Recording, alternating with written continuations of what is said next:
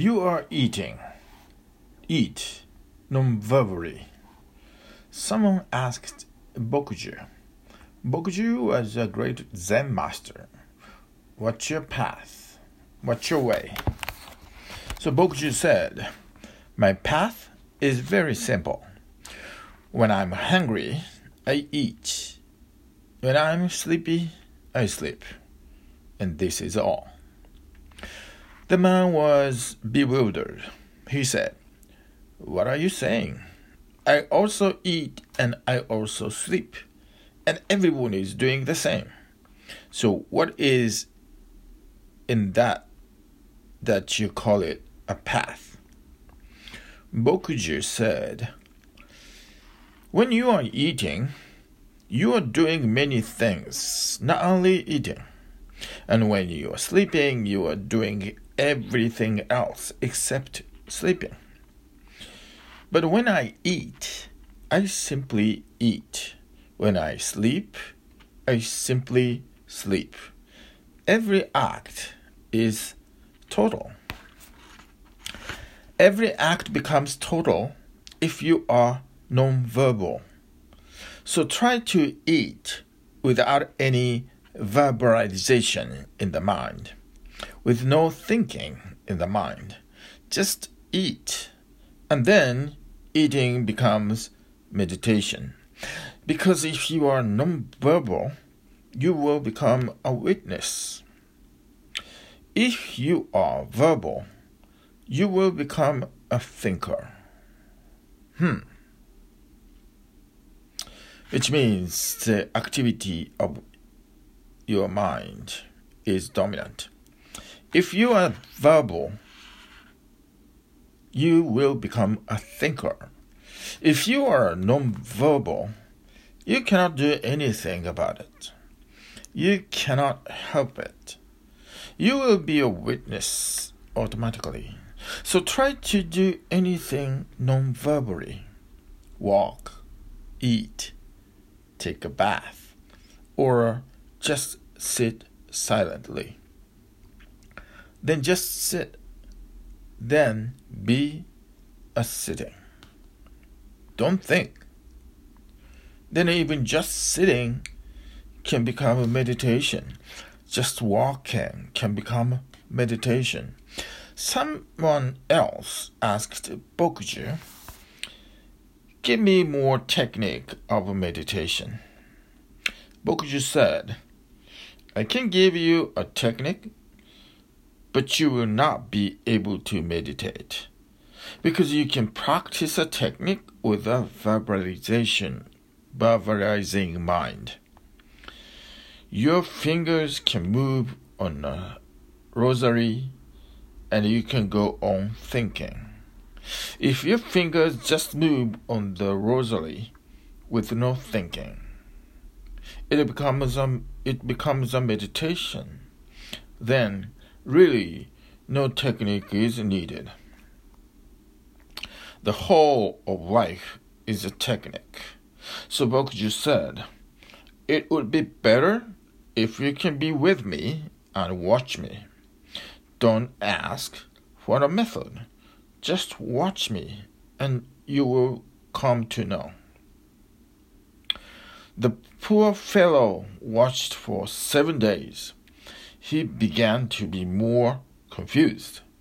After 7 days, he said, when I came, I was less confused. Now I'm more confused.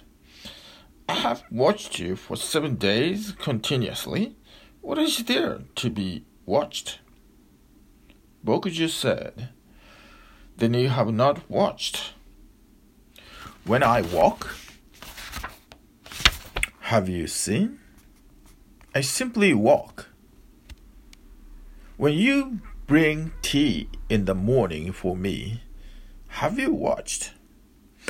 I simply take the tea and drink it. Just drinking. There is no Bokuju. Just drinking. No Bokuju. Just drinking of the tea. Have you watched? If you have watched, then you must have felt that Bokuju is no more. This is a subtle point, because if the thinker is there, then there is ego. Then you are a Bokuju or somebody else. But if your only action is there, with no verbalization, no thinking, there is no ego. So Bokuju says, have you really watched? Then there was no Bokuju. Just drinking of the tea, walking in the garden, digging a hole in the earth. Buddha, because of this, has said there is no soul. Because you have not watched, you go on continuously thinking that you have a soul. You are not. If you are a witness, then you are not. The I forms itself through thoughts. So one thing more, accumulated thoughts pile up memories, create the feeling of ego that you are. Try this experiment. Cut your whole past away from you. No memory. You don't know who your parents are. You don't know to whom you belong, to which country, to which religion, to which race. You don't know where you were educated, whether you were educated or not. Just cut the whole past and remember who you are. You cannot remember who you are. You are, obviously. You are. But who are you? In this moment, you cannot feel an I. The ego is just accumulated past. The ego is your thought, condensed, crystallized. So Bokuju says, if you have watched me, I was not. There was drinking of the tea, but no drinker. Walking was there in the garden, but no walker. Action was there, but no actor. In witnessing, there is no sense of I. In thinking, there is. So if the so-called thinkers are so deeply rooted in their egos, it is not just a coincidence. Artists, thinkers, philosophers, literary persons, if they are so egoistic, it is not just a coincidence.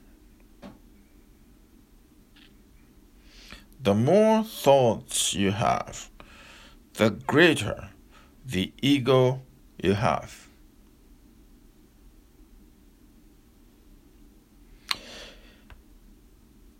In witnessing, there is no ego, but this comes only if you can transcend language. In witnessing, there is no ego, but this comes only if you can transcend language. Language is the barrier. Language is needed to communicate with others.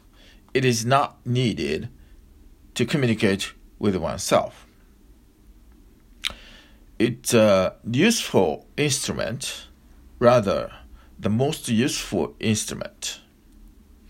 The man could create a society, a world, only because of language. But because of language, man has forgotten himself. Language is our world. If for a single moment man forgets his language, then what remains? Culture, society, Hinduism, Christianity, communism. What remains? Nothing remains. If only language is taken out of existence, the whole humanity with its culture, civilization, science, religion, philosophy disappears.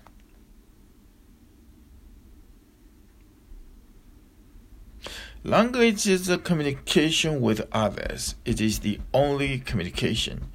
It is useful, but it is dangerous. And whenever some instrument is useful, it is in the same proportion dangerous also. The danger is this, that the more mind moves into language, the farther away it goes from the center. So one needs a subtle balance and a subtle mastery to be capable of moving into language and also capable of leaving language, of moving out of language. Witnessing means moving out of language. Verbalization, mind.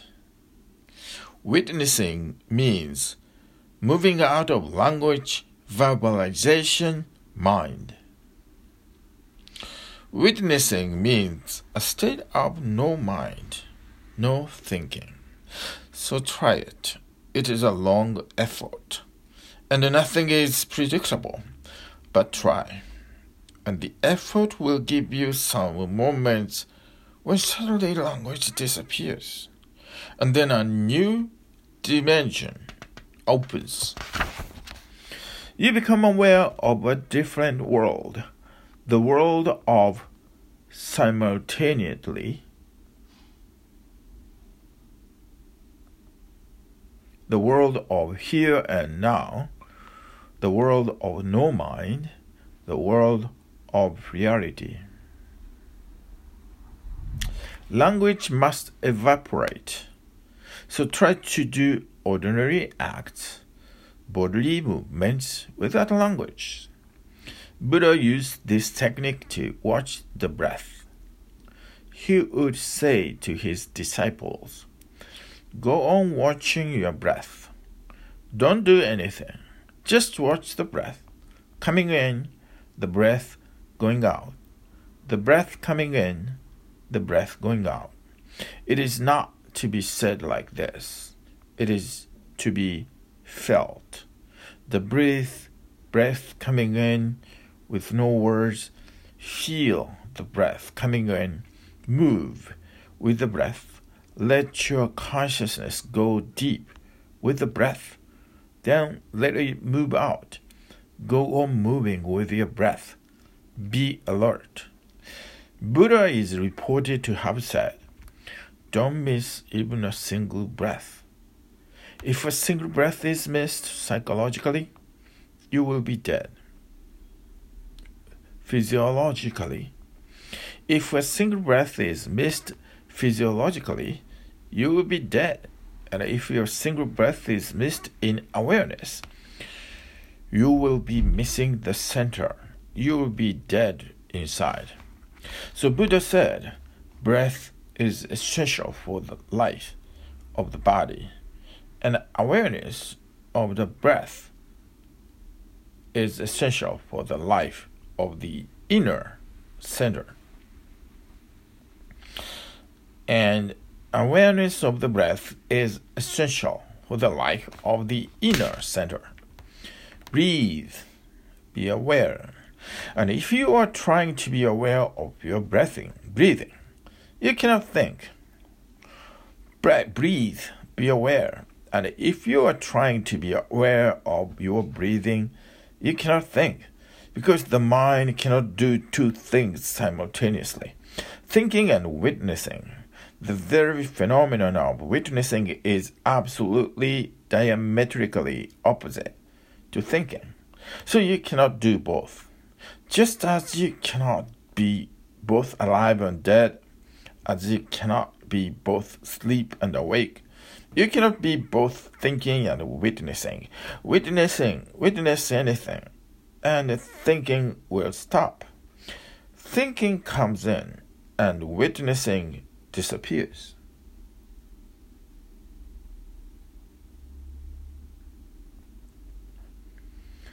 Witnessing is a passive awareness with no action inside.